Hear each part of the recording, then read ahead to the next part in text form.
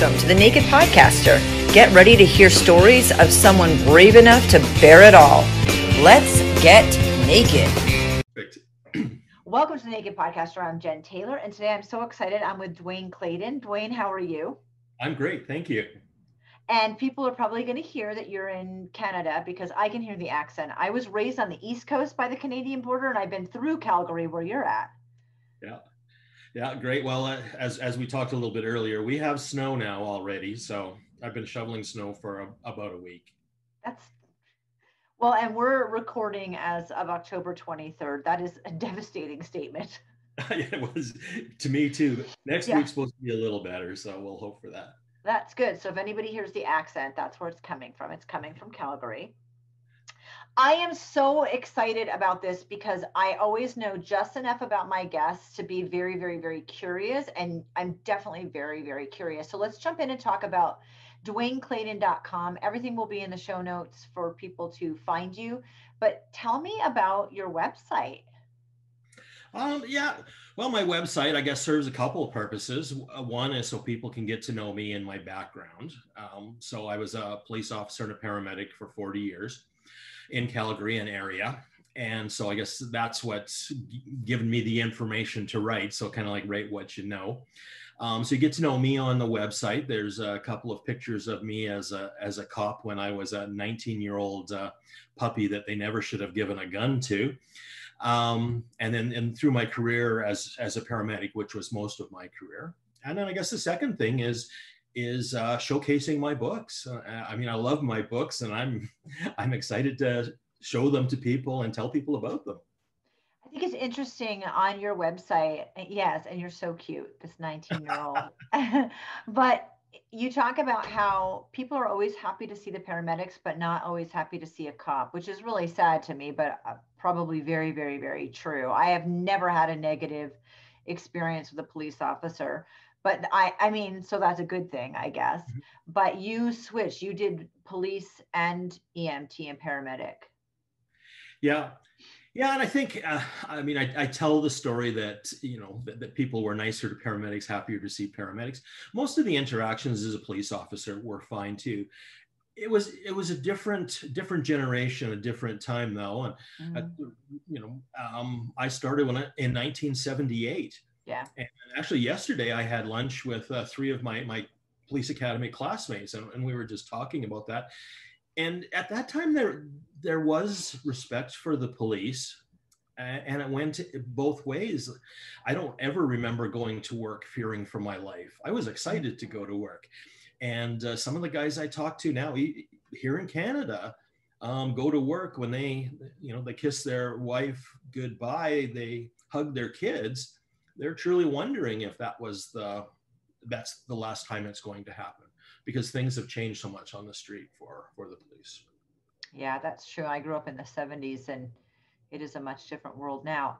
And hard. It's hard now. We thought it was then, but it's different hard, I think now. Yeah. You do some other really incredible things. You evaluate manuscripts. Mhm. Okay.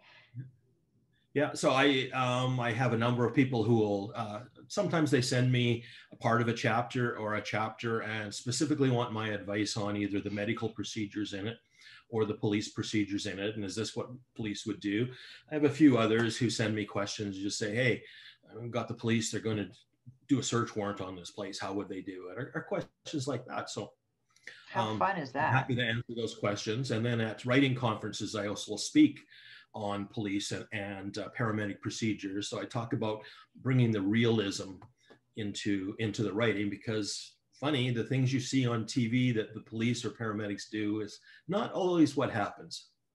Oh, really? That's shocking. Because I thought, like, for example, Grey's Anatomy, which I've never watched, but that was how hospitals work, like Yeah, that's right. There's always 7 doctors available to take care of you. Yeah, I did all of them right. for a while on what TV and movies gets wrong, and Grey's Anatomy was probably the The easiest to pick.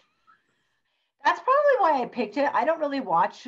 I've like I said, I've never watched that, but I'm imagining it's completely inaccurate. So that's really great. And I love this is what I was super curious about is that when I looked at your Amazon site, I was like, there's got to be something wrong. There are these paramedic books, and then these like they seem like they have nothing to do with each other. But no, you were like, nope, that's me. Yeah. Yeah. So during my paramedic career, I met a doctor in the US. We were at a conference, Brian Bledsoe, and we just hit it off and got talking. And he had put out the first edition of a book called Pre-Hospital Emergency Pharmacology. At that time, I was teaching pharmacology at the school here to the paramedic class. And the guy that he originally wrote the book with was retiring and wasn't interested in continuing. So Brian asked me if I wanted to work with him on it, and I jumped at the opportunity. So just last year, we published the 8th edition. So it's been going on for, I guess, close to 30 plus years. It's in its category for paramedics. It's the #1 bestseller in North America and has been, I think, the entire time. It's used in Australia, used in Hong Kong, used in England.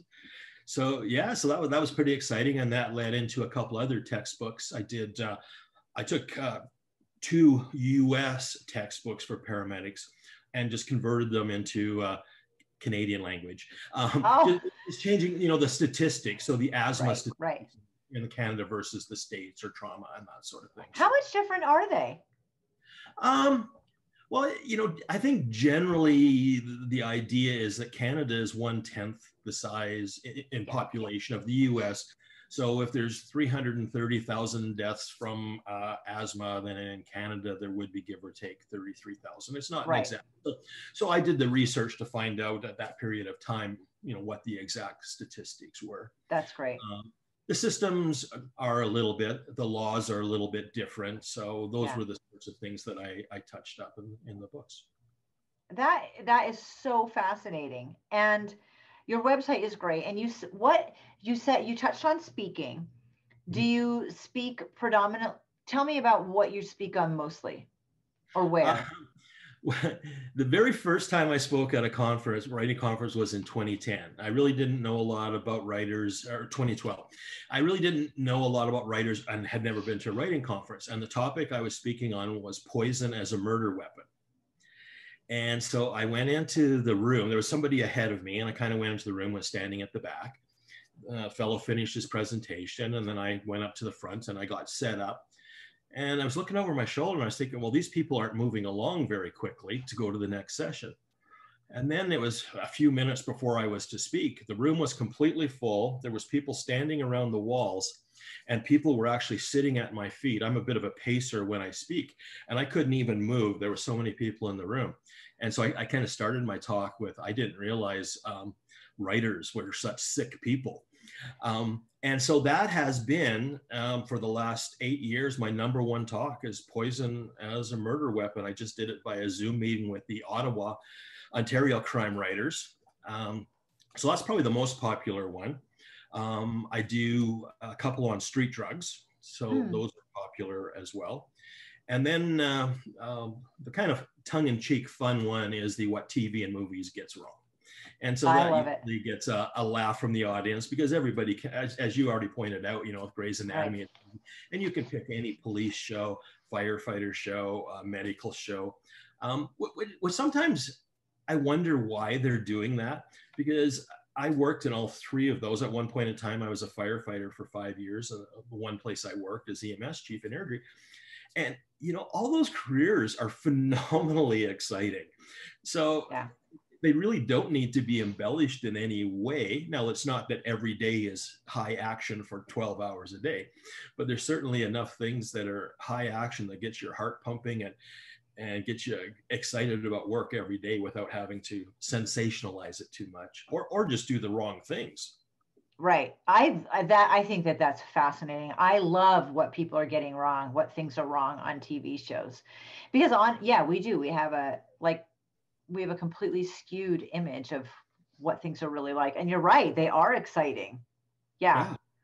That's crazy to me. I love how you have diversified. You've taken being an author and your career, and it's so unique, the directions that you've gone and how you've done that. I think it's really fantastic. And I want to go see Poison as a Murder Weapon. Not for any personal reason, just Yeah, yeah, yeah. The history of poisons is actually in the sick writer kind of way fascinating. Right. So yeah, and I try You, to make all my talks fun too. Now yeah, now Zoom makes it difficult though when you're talking. So it's you and I can kind of see each other now, but when you've right. got 30 people that are off to the side and I'm just talking to the monitor, and I always have jokes and I always have like a Far Side cartoon or funny cartoons in there, but everybody's muted. So you kind of tell the joke and then wait 7 seconds because you figure that's the appropriate amount of time for them to laugh, and then you continue on with the talk. I've done the same thing. I speak also, and digital meant that you could get things out to a lot more people. It was much easier. So there were a lot of benefits to doing online speaking. I've done two since the pandemic hit through Zoom, and I really love a lot about it, but it is very disconnected from your audience. Oh You yeah. can't gauge where they're at or get a feeling for the room or anything like that. So Yep. it's very, very different. Yeah, yeah. You just have to go off of what worked in the past and what you think people are probably talking about. Yeah, yeah. And when I do it live, I'm always looking for that one person who's paying attention and nodding and giving me that positive feedback. So I know, okay, they're still awake. That's good. They're nodding. That's even better. We can keep going. I want to jump back in time, and that could be anywhere. You grew up in Calgary? I did. Yes. Okay, so Calgary forever. Tell me about your childhood and go back to whenever you want to start the story, because definitely reading is going to be super fundamental in this conversation. Yeah, I grew up in West End, Calgary, community called Bowness. Actually, when I was born and for the first number of years, it was a town and then was annexed into Calgary. It's a great area. There's a park called Bowness Park. It's a big park right on the river, and it actually plays prominently in my books. So I talk about Bowness and the park. Um, and my mom was a reader, and I think always was a reader. And some of my earliest memories of we had a truck and camper, and we would go camping. And I remember my sister and I being kind of in the bunk over the cab, and mom was sitting at the table and reading stories to us. And I'm not really sure what the first stories she read were, but then it was Bobbsey Twins and Hardy Boys. And I also remember that I couldn't watch my favorite TV shows in the mornings. So this was before I started going to school, until I had done some writing or I had done some reading. And so that, of course, I hated that at the time, and I thought that was horrible. But then pretty soon I was reading Hardy Boys on my own, and that was mom's influence right there. And I can't be without a book or a couple of books, and that's been my entire life. And we would go camping for 3 weeks, and if in those 3 weeks I ran out of books to read, I was beside myself. I didn't know what to do, and I would reread just because I didn't have anything else. But just loved reading. So the Hardy Boys graduated into um, Perry Mason, Earl Stanley Gardner. Then into the 70s, Joseph Wambaugh was a big influence on my writing.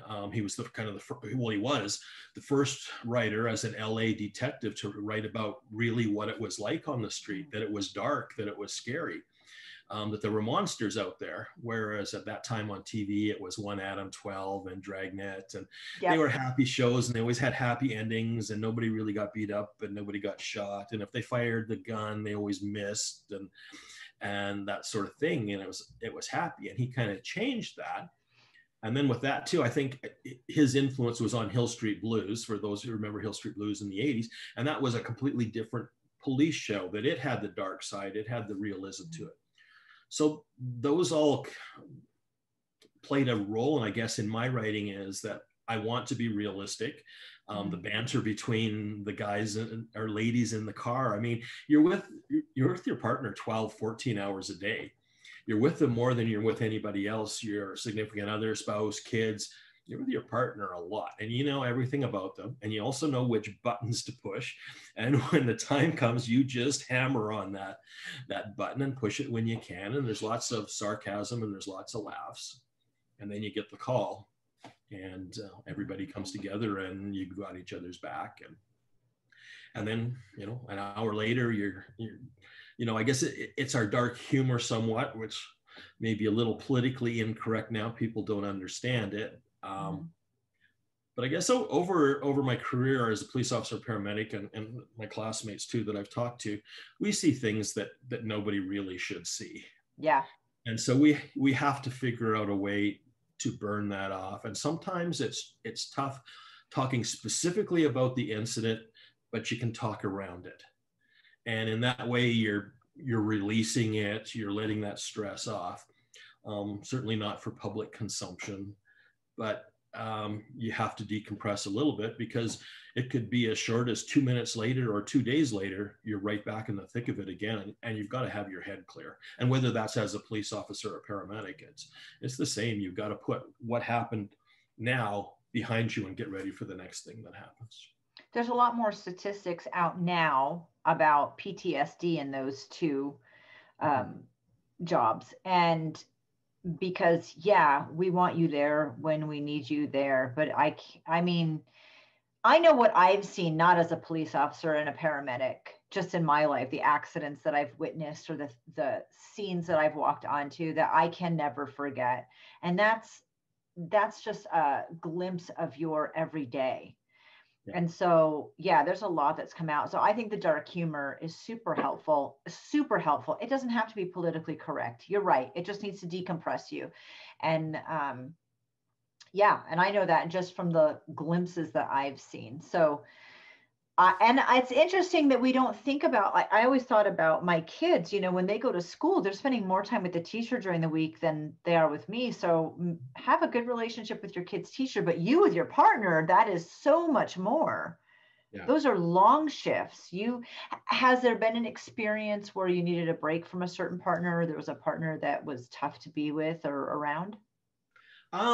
Well, probably in my second year as a police officer, I had a partner who was really tough, and he's actually more or less a character in my Brad Coulter series. In the series, his name is Briscoe, so it's changed, but he was a real tough guy. And like I said, by then I was a 21-year-old, still a puppy with a gun, still not sure what I was doing, and he was about a 17-year veteran.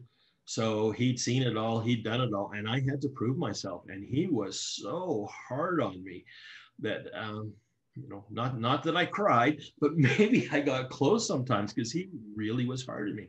And until I proved myself on one particular call, he didn't even talk to me in the car most of the time. We just drove around. And then I proved myself, and then we ended up with a good relationship, and I go to his house for family dinner. I got to know his wife and his kids, and things were better. But the initial part was, I was thinking, I've been on the job 2 years, I'm a veteran now. And, to him, I was his rookie. And till the day he died, he called me rookie. And you live with nicknames like that. Well, as a paramedic, anybody I trained is my rookie now. So it gets passed down the line, and you pass it on. And initially I took it as, he's being mean to me, saying rookie. And then afterwards I realized it was more term of endearment is probably wrong. But he didn't mean it in as horrible a way as I thought it was. And Absolutely. He always had my back. There was no question in my mind that he would always have my back on stuff. And so he taught me that as well. Oh, I love that. Yeah. Sometimes there are always, in the struggle, there are always these silver linings that we don't always see initially, huh? I love that. Yeah. Tell me about taking the bus when you were about to, so we know you're voracious and you like crime or mystery or stuff like you're drawn to that from a super young age. Was that because of what your mom was reading to you, or was that completely on your own? No, I suppose it probably was, because we still read the same things and exchange books back and forth. So we read John Grisham. She likes Clive Cussler, Michael Connolly. So the books are, still going back and forth between us. So, yeah, so when I was, elementary age, so I don't know, like grade 4-ish, I think, I was reading comics, and close to downtown was a used comic store. And it was, I don't know, 35, 40 minutes by bus ride. And I took the bus down at 11 years old, and I would take the comics that I had read down, and Hardy Boys as well, and I would trade them in at the bookstore and get my whatever it was $1.17 credit. Then I would go to the shelves and pick out new comics, and later on, the Hardy Boys, and then I would head back home. And so what Mom had done was she made me a bag lunch. And so when I got back on the bus to come home, I would eat my bag lunch and I would start reading my comic books, which was maybe not the best idea, because I think there was times I'd pretty much gone through them by the time I got home. Mm-hmm. Like, okay, I'll take the bus back down right now because I'm out. But yeah, and I did that frequently. So through the summer, I would probably go twice a week down to the used bookstore and turn them in and head back home and read. What a great memory. I have memory. It's so different now. I want to jump in here and ask you a related question. How do you feel about the Kindle or the Nook or things like that? I go back and forth. I certainly like the ease of Kindle. Right. I mean, I still like to have a book in my hand, and certainly you're in a warmer climate than I am. Even in summer here, you can probably use a Kindle outside, but we try in the winters to do a nice warm vacation somewhere, and I find that the Kindle kind of gets too hot too quick. And I would prefer just to have a book anyway. You're by the pool or whatever. So on vacations, absolutely, I take books. Some of my favorite authors come out with books in the fall. So I always ask for them for Christmas, and then I save them until we go on vacation. So I have books to read. But Kindle's kind of easy when you finish a book to go, I need something else to read, and go on to Kindle. And I'm reading, I lucked out. I was told about an author. His name's Peter James. He's an English writer, writes crime. And I went on to Kindle, and his first 10 books were together in a bundle for $30. Mm-hmm. Okay, $3 a book, that's 10. I can have that in my bank whenever I need it. Well, he's so darn good that I'm on the 4th book now and haven't slowed down reading him. So it does make it easy. I'm a night reader. Okay. So if at 11:30 at night I'm still not tired and I finished a book, it's pretty easy to find something else to read for another half hour. Yeah. But I do like hardcover still. Me too. And there's a smell in a bookstore that you just can't, especially the older leather books, that just so good. It's so good. But I also love, I couldn't possibly have as many books as I have on my Kindle.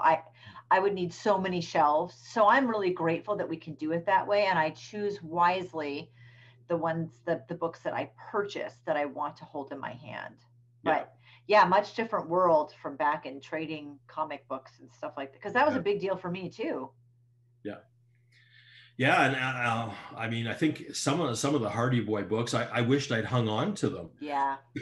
I went to a bookstore a year ago, and a used Hardy Boy book was like $17, and it was a recent edition. The editions that I got had kind of a brown cover on them. They weren't even a in color cover. Yeah.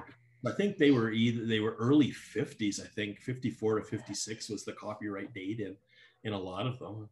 Should have hung on to those. Yeah, if we only knew. Who would have thought that would be a thing? My husband's got a collection of comic books. Not a lot of them, but man, you don't breathe wrong on those. You just the baseball cards, you don't breathe wrong. Yeah, and I a lot of the ones that are worth a lot of money now were ones that I read, the Flash versus Superman and a few of the Batman, but I mean, I read them, they were dog-eared. So even if I had kept them, they wouldn't be worth a lot of money because I read and abused and traded them with friends back and forth, but it'd still be cool to kind of still have those. Yeah, no kidding. So now I want to jump up in time a little bit into, you're voraciously a reader. I have always been, and I love that when you can instill that into your own kids too. So the kids of mine that really love to read, it's so fun. It's so fun the direction that they go.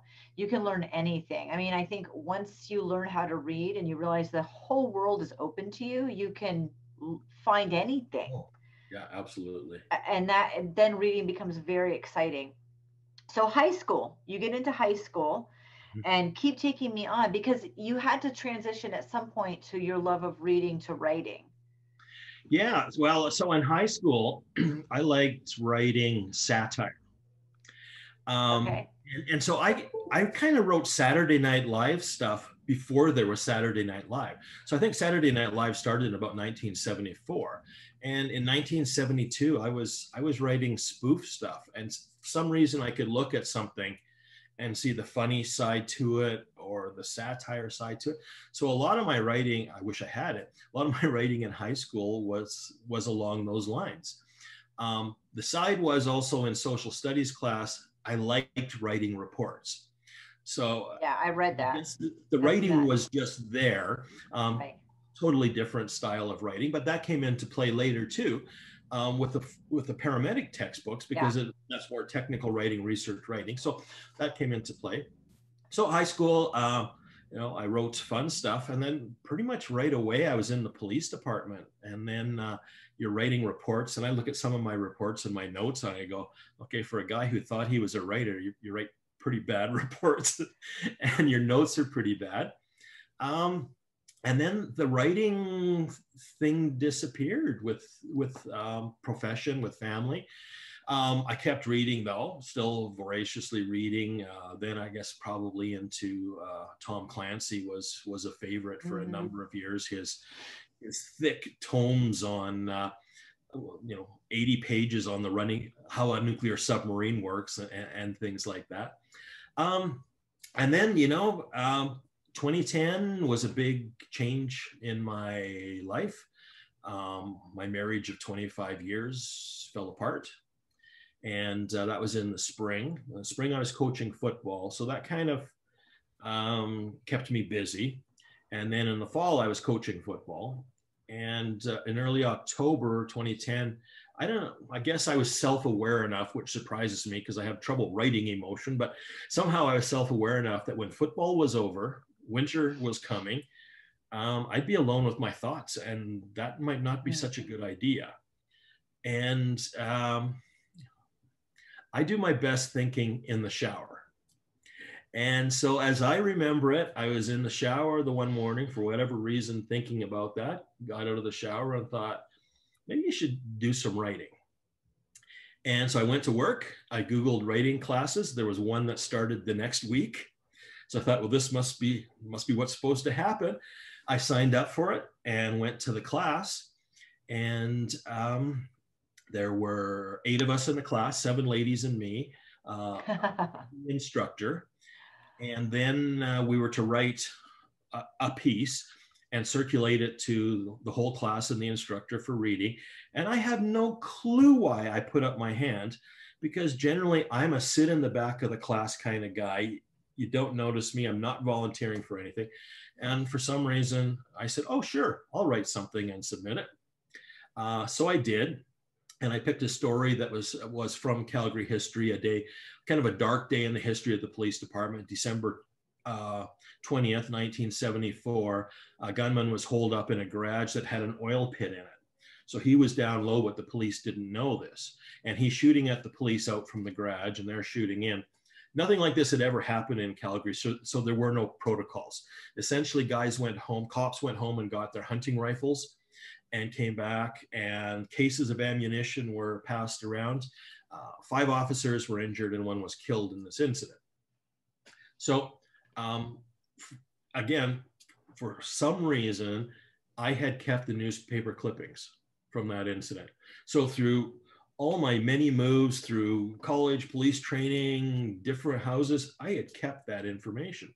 So I had the references. So I wrote the story. I put my own kind of fictional spin on it, and then gave it to the class. And I was just terrified. I'm thinking, oh my, the poor ladies in this class, they're reading about me writing about shooting and guys getting injured. And anyway, they all loved it. They all loved it. But the interesting thing was they felt sorry for the bad guy. And so the way I had written the bad guy, they connected with him and felt the cops were just kind of all the same. that no one kind of stood out, even though I did have a main character who was supposed to stand out, but didn't. But it was the bad guy who stood out. And to this day, I still get comments, and I think I do write the bad guys better than I do the good guys. And I don't know what that says about me or the evil side of Dwayne. And then the funny part was, though, my instructor said, "Oh yeah, it's a well-written piece, but it reads like a policy manual." Oh, shocking! Because at this point, you had already written the pharmacology. Yeah, exactly. Yeah, so that makes sense. So that was, I guess, a bit of a revelation, and that was, but it was great she said that, because then I had to change my thinking. I had to change from do this, do this, do this, do this, to just telling the story. Much so different. That took a number of years. I took writing classes for the next 5 years. Worked on Crisis Point, worked on Crisis Point, worked on Crisis Point. There's part of me now that looks back and says, that one probably should have just gone in the desk drawer, and I should have gone on to another story, because I did put many years into that story. And I was kind of ready to give up in about 2015. I just wasn't sure what to do. I kind of felt my writing biological clock was ticking. Okay. Thinking, okay, you know what? People had told me that if you get a publisher, well, you got to get an agent. You'll probably be with an agent for a year. If they get you a contract, that'll sit with the publisher for 2 years or more before it's published. And I started counting up the years, and I'm thinking, okay, well, at least my kids hopefully will be rich when I die and these books finally get published or something. So I was trying to decide whether I would independent publish or maybe even just quit. And I had sent Crisis Point into the Crime Writers of Canada competition, and they had an award for the best unpublished novel. And I kind of even forgot that I had applied about it. A friend told me to apply. I really didn't even know what I was applying to. I sent it in and was totally shocked. Well, the word I use is gobsmacked when my name was announced as a finalist. So final 5 in Canada for the award. So I went down to Toronto for the award ceremony. And to me, it was kind of like, attending the Academy Awards.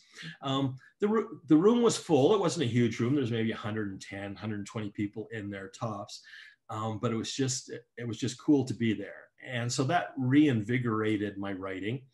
I didn't win. I did hear afterwards, somebody told me that I came in second. So that was good. That gave me a little more incentive to keep going. And then I did decide that I was going to independently publish myself, and Crisis Point was published in 2018. So it was my first novel. How great. Okay, so you had, if I jump back a little bit, you had the police force paramedic, some years as a firefighter, a 25-year marriage that ended, and then all of your writing for the technical man. I mean, like, you took a lot and put it all together for this. Yeah, I had a wonderful career. I mean, I had so many opportunities to do so many different things that it's perfect for writing now. It's perfect for writing, yes. I'm not saying I know everything about everything. I do spend lots of time on Google checking facts and that sort of thing. But as far as what actually happens on the street, I've got that nailed down. Tell me a little bit about submitting Crisis. So you've gotten all of this, and it's really interesting. I guess I'm just a little bit fascinated by the fact that one of the things that's more difficult is tapping into the emotion. Mm-hmm. I don't think that that's uncommon, but you're picking some pretty emotional subject matter in your fiction books. So that's a tough thing to get. Tell me about submitting Crisis Point. No, I know you won the award, but what about when you receive feedback from a pitch to submit it as a manuscript? You were still thinking publishing house at that point. Yeah, I was, and I knew nothing about pitches, but I've always been I've been a public speaker. So as a paramedic, I spoke at paramedic conferences all across North America for 30 years. And so, I mean, pick a place: Baltimore, Washington, California, Texas. I mean, I went to all these. I was kind of on the EMS circuit. So public speaking was no problem, and talking about my work is no problem. And, you know, we could go on for 4 hours and I probably wouldn't shut up on it. So I didn't even know there was a thing as pitching. And I was walking around the exhibit hall in 2010, actually, when I was at this writers conference, trying to, you know, learning what this was all about and looking at the books. And there was a guy who represented a publishing company, and we just got talking. And it wasn't about me making a pitch or anything, but he asked me questions, and I talked about my background and talked about the book. And I can't remember his exact words, but you know, it was along the lines of, "You got a very interesting background. If you put that into a book, that'd be worth looking at. So send it to me." I thought, "Oh, wow, this is great." So I sent it to him, and I was just waiting for the feedback on it, thinking, "Oh, this is great." I was, you know, figuring out who was going to be in the movie version of it, and maybe to be a TV series and stuff like that. And then the feedback came back, and he kind of said, "You know, you got the bones of a story here. It's not quite right yet. I'm not really sure how to help you on it. It's kind of like there's a police show on the TV in the other room, and you don't care."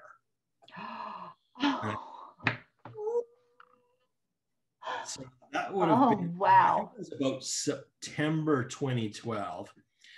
And so I stopped writing. And so I didn't look at Crisis Point. I didn't take any more writing classes, and I really just dropped it. And I thought that just devastated me. And you know, I'm okay with feedback. You know, I was in a profession where, you know, if you didn't follow the right steps, you definitely got feedback, and stronger than feedback. In no uncertain terms, you were told you had screwed up. But that was just a gut punch, probably the emotional state I was in, sort of thing. That writing was what was the glue that was still holding me together. Right. And then it just got knocked out of me. So I didn't do anything. And then a couple of friends who we'd had a writing group, and they just said, "No, you can't stop. You can't stop. You can't stop. Forget that. We've looked at your stuff. We like your stuff. We're helping you make it better. So keep going." So they pulled me away from the cliff, and in January, and then I signed up for another writing class, and then I kept going and I kept working on it. But and I don't know. I don't know. I don't think he wrote it to be mean. I think he just wrote it, you know, and they say never write an email in anger. Not that he was angry, but I think he just wrote down what he was thinking and sent it. Yeah. And really didn't look at what it was he had sent, or when he met me, he thought I was more together than I was. I was putting on a good act of being okay, and didn't realize that something like that would devastate me. So now when I'm helping somebody, editing stuff for them, I take great pains to make sure that I find good things about the story. And if I'm going to say something that needs to be corrected, I'm going to coach it in a way that I'm not just taking their knees out from under them. Yeah. You might want to consider blah, blah, blah, blah, blah, and back up what I've said. So not just say, "I'm not sure how to fix this. I'll find a way. I'll find a website that they can read and refer to, or you know, somebody else's writing." There's lots of great books to help writers. Yeah. You know, Stephen King has written a book on writing that has great tips in it. So yeah, so I take that devastation I felt, and boy, I'm going to make sure I don't do that to anybody. Tell me about your biological writing clock, because that's really, I mean, that sounds funny to me, but why did you feel so much pressure? Well, I'm 62. And I mean, I hope I keep writing till I'm 80. I don't see any reason why I couldn't, because I got story on top of story on top of story. So I don't think that's going to be an issue. But I guess I needed that book in my hands. If I had kept writing, and I was 4 or 5 stories into it, and I still hadn't ever published one, I just don't think I Right. would have continued. It wasn't necessarily immediate gratification from a book, but I kind of needed that validation, I guess. So in 2015, being nominated for the award to me was a validation of my peers that my writing was on track. Right. Um, and so then just looking at, well, I guess the other thing is I did have an agent for over a year. Okay. And after 2015, I had an agent from the Arthur Ellis Awards. An agent was there and gave me her card. And so after 37 rejections, Yeah. I just thought, okay, so we've taken, almost 2 years now. So from 2015 up into 2017 now, I still don't have Crisis Point published and no prospects. And 37 rejections. Like the first one was a definite gut punch, but getting 37, I really want people to hear that, because there's nothing wrong with going that route of publishing, but that it is so difficult. And that doesn't mean that your book isn't fantastic and you self-publish it. No, well, that was the thing that, not that I want any more bad feedback on my writing, but most of the feedback was good. Oh, good. Obviously knows what he's writing about. The plot was solid. Loved the characters, and then there would always be a tagline at the end. We're not taking any crime novels at this time. We don't do crime novels. We have novels for the next 2 years. Consider submitting in a year. So most of the comments were complimentary, and it was almost like part of me wished they had said it was terrible. Right. It was hard when they said, "Hey, it's great, but we're not going to take it. Hey, it's really good. We're not going to take it." And you just look through these comments and you go, "Well, what the heck do I have to do?" And of course, the feedback isn't deep enough to tell you what you need to do different. So it's really just a polite rejection. Right. And so you look at it and you go, "Well, I don't even know what I need to do different." And during that time, I mean, my agent had suggested things to change, and she had read it and gone through, and I'd made those changes. And then I hired an editor and went through it, and then we resubmitted. So I thought I was doing all the things I needed to do to make it stronger. But I couldn't convince an acquisition editor or a publisher of that. But now I've got the 3 in the series out. The 4th one comes out in a couple of weeks, and I have great fans. They send me emails saying, "Hey, I hate you. I had to read till 1 o'clock to finish the novel. It was great." And I've had people, when I've been on Facebook, I've had people send me a message saying, "What are you doing on Facebook? I'm waiting for your next book. You should be writing."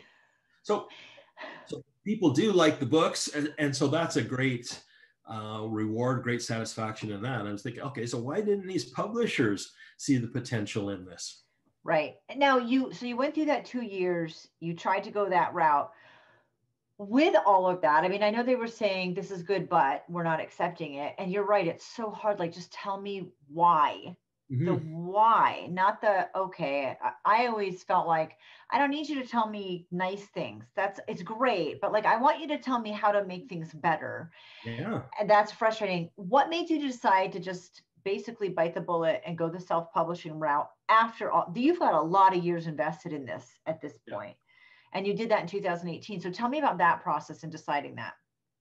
Yeah, I think it wasn't going anywhere with the editor. Mm-hmm.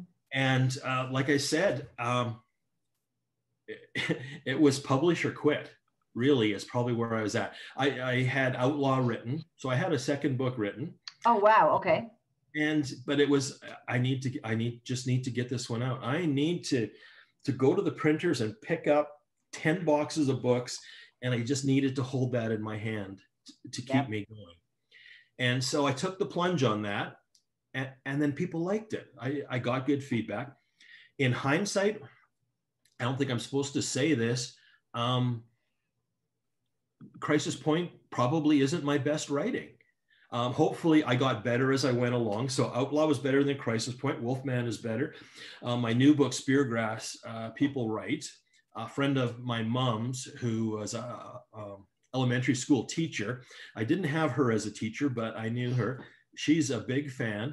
and she gives me positive feedback. And so I know people like the books, but I wouldn't have this excitement today if I hadn't gone ahead and published Crisis Point. Oh, 100%. And you have kids. Mm-hmm. Okay, Yep. I have kids. So I can, with all honesty, tell you that when you publish your first book and I remember picking up the box, right? You went and picked up the box. Yeah. And you can't wait to open it, and you pick it up, and it is the most unbelievable feeling. It is the closest to having a child, because, and I'm a mom, I did the giving birth, so I can absolutely tell you that it is a very, very close second to that, because you pour your heart and soul and years most of the time into this. Yeah. First one especially, and it is unbelievably emotional and overwhelming when you hold that first copy. Oh yeah. I was just giddy. I was just like, it was Christmas, it was birthday, it was every celebration all in one. And I was just holding it in front of me like this. I was just, and shaking. I was just looking at it. There it is. There it is. There it is. I did it. Yeah. It's an incredible, I know I published my first book and I was like, holy cow, 85% of people that want to publish books don't. I want to help all the people that, I had such a passion in me as a voracious reader, but also as a writer. And you really want to be able to help people. And you can do that through your speaking and stuff. So you did that one and it was successful. And now you've got this entire series going. Is it all the same series? Do you have to read the first one to read the others? It is a series, and you should. Yeah. So Crisis Point will give you the background on the character Brad Coulter. Outlaw, the second one, is again about Brad Coulter, but you could start there and you would be okay. You would still, get enough of his background. There's a little bit going back into Crisis Point talking about it. But in Outlaw, there's a character, his name is Jeter Wolf. He's a biker. And as I said, I do bad guys better. And Jeter Wolf is a despicable, horrible person. So when Outlaw came out, I was getting emails from people saying, you had the chance to kill him. Why didn't you kill him? We hate him. You just should have killed him. So instead, I brought him back for revenge in the third book, Wolfman is Back. So you could skip Crisis Point, you could start with Outlaw, but you really need to hate Jeter Wolf before you go to Wolfman to really appreciate how bad he is and what a nasty character he is. So. I want to talk about your progression also, because writing is really tough. And there's a difference between being a writer and being an author, where it's more of your career as an author, where I'm more of a writer. And it's something I do on the side that I love. And so there is a differentiation, because you went from a writer who wanted to publish to an author. And it's almost painful. Like Hemingway says, you just sit at the typewriter and bleed, right? I mean, it's like legitimately painful. But when you become an author, there's a different drive inside of you. And you've written books in relatively rapid succession. So you held that copy in your hands for the first time, and then what? Like you've got like your 7th book written, correct? I'm halfway through my 7th book. Yeah. Okay. How did that process happen for you? When did you arrive to decide that was your career path and not just something you liked? Yeah. So let me think time frame. Shortly after, in 2018, after Crisis Point came out, I decided, I think this is it. Then when Outlaw came out, the next year, 2019, then that was it. I was going to move full speed ahead. I had ideas for stories. I was ready to go. The big thing was in 2018, I went to a writing conference in Vancouver, BC. And I went to a session. I was speaking there, but I went to some sessions as well. The one session was a panel on what's the best writing advice you ever received. Okay. And on the panel was an author by the name of Jonas Saul. And paraphrasing everything for time-wise, essentially he said, writing your manuscript is great because few people do that, but it kind of means nothing. Getting your first book published, as you said, few people do. It kind of means nothing. You have to keep writing books because we are in a binge society. We're in a Netflix society. We're in a fast food society where I drive through and get it. So if people find your book, my book, Crisis Point, and they go, hey, it's great. What else do you have? And I say, I don't have anything else. They might wait the year, or they might move on to somebody else and totally forget about me. So my drive right now is to get the momentum going, so that I do have books going that people can read. So there's 3 Crisis Point right now. The 4th one will come out in November. The 5th one will come out next March. It's in final edit right now, so I'm ahead of it. Wow. Spirit is a totally different series, came out in the summer. It's getting good reviews too, so I'll write a sequel to that. So I guess, what keeps me going is people want to read it, I guess. I mean, I want to write it. I've got stories to tell. They like the way I tell the stories, and now I don't want to let them down. I mean, when people, email on Facebook or message me on Facebook saying, hey, stop goofing off, we're waiting for your story. That's, okay, yep, you're right. I'll stop. Yeah. Or I want to get back to writing. I hate being interrupted when I'm on a roll. Oh my gosh, that's the worst. That's got to be the worst thing. Yeah. So the other advice Jonas gave me is because I'm doing this full time now, is that you need to set goals each day. He has a goal of 5,000 a day, which I think is incredible. I'm more of a 2,500 to 3,000. But if I'm on a roll, I've done a couple of 6,000 word days. Just because it was all flowing. And so I think by having the goal, and whether it's 100 words a day or 250 or 750 or whatever it is, by having daily goals, it keeps you in the story. And then when you're shopping, maybe you think about it or you see something, and it makes it easier than if you're coming in and out of writing the story. But life gets in the way too. I mean, if you have family and you have a job, it makes it tougher. But I think if you have these, even if they're tiny goals, will just keep you in the story. And then eventually it's like exercise. Everybody hates exercise. And when you get away from it for a few months or a year, those first 3 weeks getting back into it are horrible. You don't want to make the drive. You don't want to change clothes. You don't want to have to shower afterwards, all those things. And then after 3 weeks, you wake up before your alarm clock in the morning because you want to get there. And I think it's the same with writing, that setting, a goal of 250 words a day for 3 weeks. Once you get that 3 weeks, you'll go, oh, 250 is easy. I can do right. 7. Oh, I can do 1,000. The best advice I ever got is 30 minutes. So it wasn't even a word count. It was just a time. Same thing with exercising. Just almost everybody has 30 minutes in their day if it's a priority, just like exercise. So, but the same thing. And then you'll realize that 2 hours has gone by. Let it happen. Yeah. Right? Yeah. Just let it go. I mean, sometimes I think my characters are writing the story. I'm just there to type it. Their voices are going in my head, or I know my characters now, and especially in a series, I know what Brad Coulter's going to do. Right. So I don't have to think about how he'll react. I just keep going, and I know what he'll say to his partner. I know what he'll say to a sergeant. Right. I love how voracious you were about the Hardy Boys, and that you're giving your readers you're giving that to them now so that they can be voracious in your story. I love that. Yeah, that's good. I like that. Yeah. Dwayne, thank you so much for being on. It was truly a pleasure. Well, this was a lot of fun. Thank you.